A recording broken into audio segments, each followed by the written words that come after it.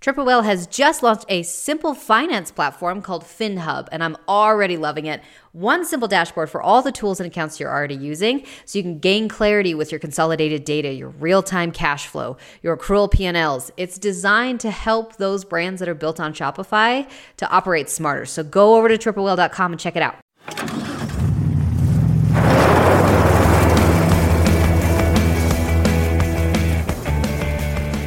And we're back. Part 2, talking to Chris Meade, co-founder of CrossNet, about going into big box retail and all the little nuances of it. So, Chris, why don't you tell us what it was like your first time going into big box retail? And we'll just say big box retail as being sort of a wholesale order with more than one location, and what you learned there versus how you do things today. Yeah. So one lesson I always have for people is I would suggest, in my opinion, do not go into big box or these wholesalers if you don't have the demand for your product. I almost really ruined a relationship with a huge retailer. I'll give specifics. It was a company called Shields. They have about 32 or 34 locations these days out in the Midwest. And we got an order because I begged the buyer over LinkedIn, hey, please, like two stores, just give me 2 stores, right? And the units didn't move for like 6 months. Never heard back, thought we were never going to get another order again. And then finally our social media marketing like picked up and the units flew off the shelf, thank God. But one lesson I always tell people is if you do not have the demand for your product right now and you're not moving enough on your own website, don't think that the retailers are going to be your saving grace, because you could like just butcher that relationship before you even had like an optimum chance with them. So that's always one lesson I suggest. And then another is when you are talking to these buyers, you really got to be firm with your pricing. As much as like you just want to get into the store, you could end up finding that you're working for free almost at sometimes, or that the margins are just not optimal when they're taking away from your direct to consumer business. So set your optimal margins, really look at everything from import cost to marketing costs to like production and packaging costs, then get that flat rate and stay firm unless it's really going to be a huge sale that will like move your company. Yeah. And that's how I always looked at wholesale was there are a million other things that you can negotiate on. Your payment terms, your spot in the flyer, and you don't have to negotiate on the price. Say, well, do you have excess inventory in your upcoming flyers? Can we get a newsletter promotion? Can we get featured at the top of the collection? And all of that will help you move more units. But the other mistake that I made, and that I think a lot of others make, is you look at retail as a marketing channel, but really it's a distribution channel. Mm-hmm. Promotions promote and distribution distributes. And they're 2 separate things. Even going through a large distributor that can get you into the big box retailers don't think that they're going to put you on the shelves and move that product because they're so far removed. It's the sales reps want to sell what they know they'll get commission on, which may be either something with a spiff or that constantly sells through. And a lot of times it's more order taking than selling. So you still have to go in and do that work. It's not just a guaranteed thing that will keep generating your business more and more revenue. Yeah, exactly. Like that's what we used to think was, oh, we're in Walmart, the units will sell themselves. But like, that's not the case. You need to be putting marketing dollars into it. You need to be working with the buyers to build promotions and collaborations, trying to get those end caps. And if they don't move, then you just lost that relationship. You probably never get an order again. And then you damn better be ready to find ways to make it move on your own website. I know you've shared it a couple times, but how has your packaging changed going into retail versus direct to consumer? Yeah, dude. So when we first started, we had these shitty black boxes. Like they were okay. I made them in Photoshop and they were sufficient, right? But then we started like actually looking at them. Like we found them on a store. Like we went to a store and we saw CrossNet in it, and it's a great feeling. I'll like never gets old.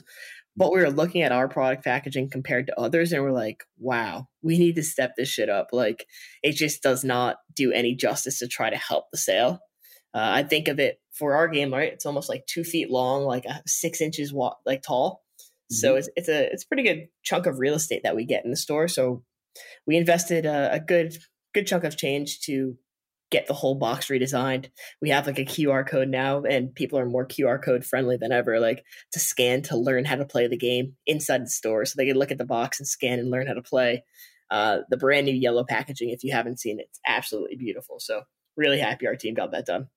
It is, and it reminded me of what, in my opinion, is the best packaging there is, which is Lodge Cast Iron.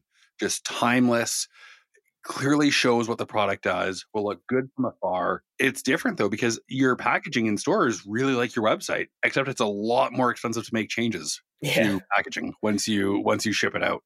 Absolutely, dude. Like we're going through this right now. We want to put some new like flyers in, right, into some of the boxes that like just kind of help like get some reviews on the website.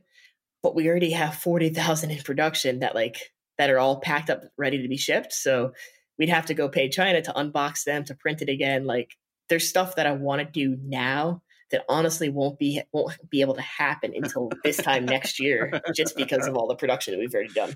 And it's like, it's funny because everyone means well, but unless you've done it, and this goes for myself as well, but you'll say something really friendly, like, well, why don't you just put in a little pamphlet of leave a review or something? And it's a great idea, but they don't realize that all of these packages now need to be taken apart, put back together, repalletized, and then ready to ship out. It's not that easy.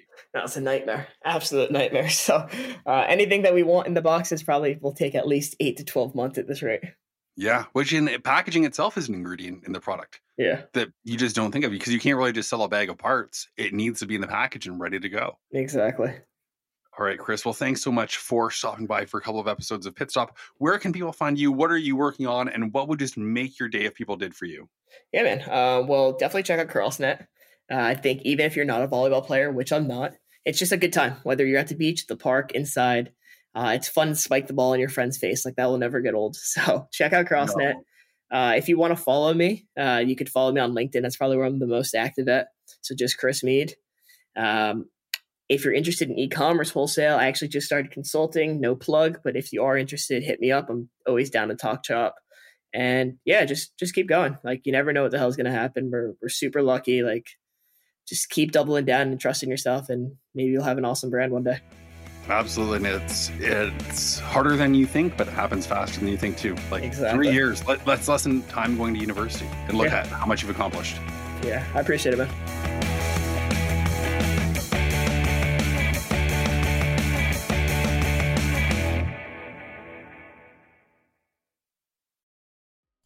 With 70,000 customers around the world and hundreds of 5-star reviews, it's no wonder why so many businesses choose Omnisend for their marketing automation. Here's a review from the Shopify App Store that I think said it better than I could have myself. Honestly, I don't think there's anything this app can't do when it comes to email automation and marketing. I haven't been with them long, but it seems like whenever I try to do something a little bit more complex, Omnisend has the capability to do it. Their support is incredible. Thanks, Kara. I'm so happy that I chose this app over all the others. You won't be disappointed. Head to omnisend.com and see for yourself why so many brands love Omnisend.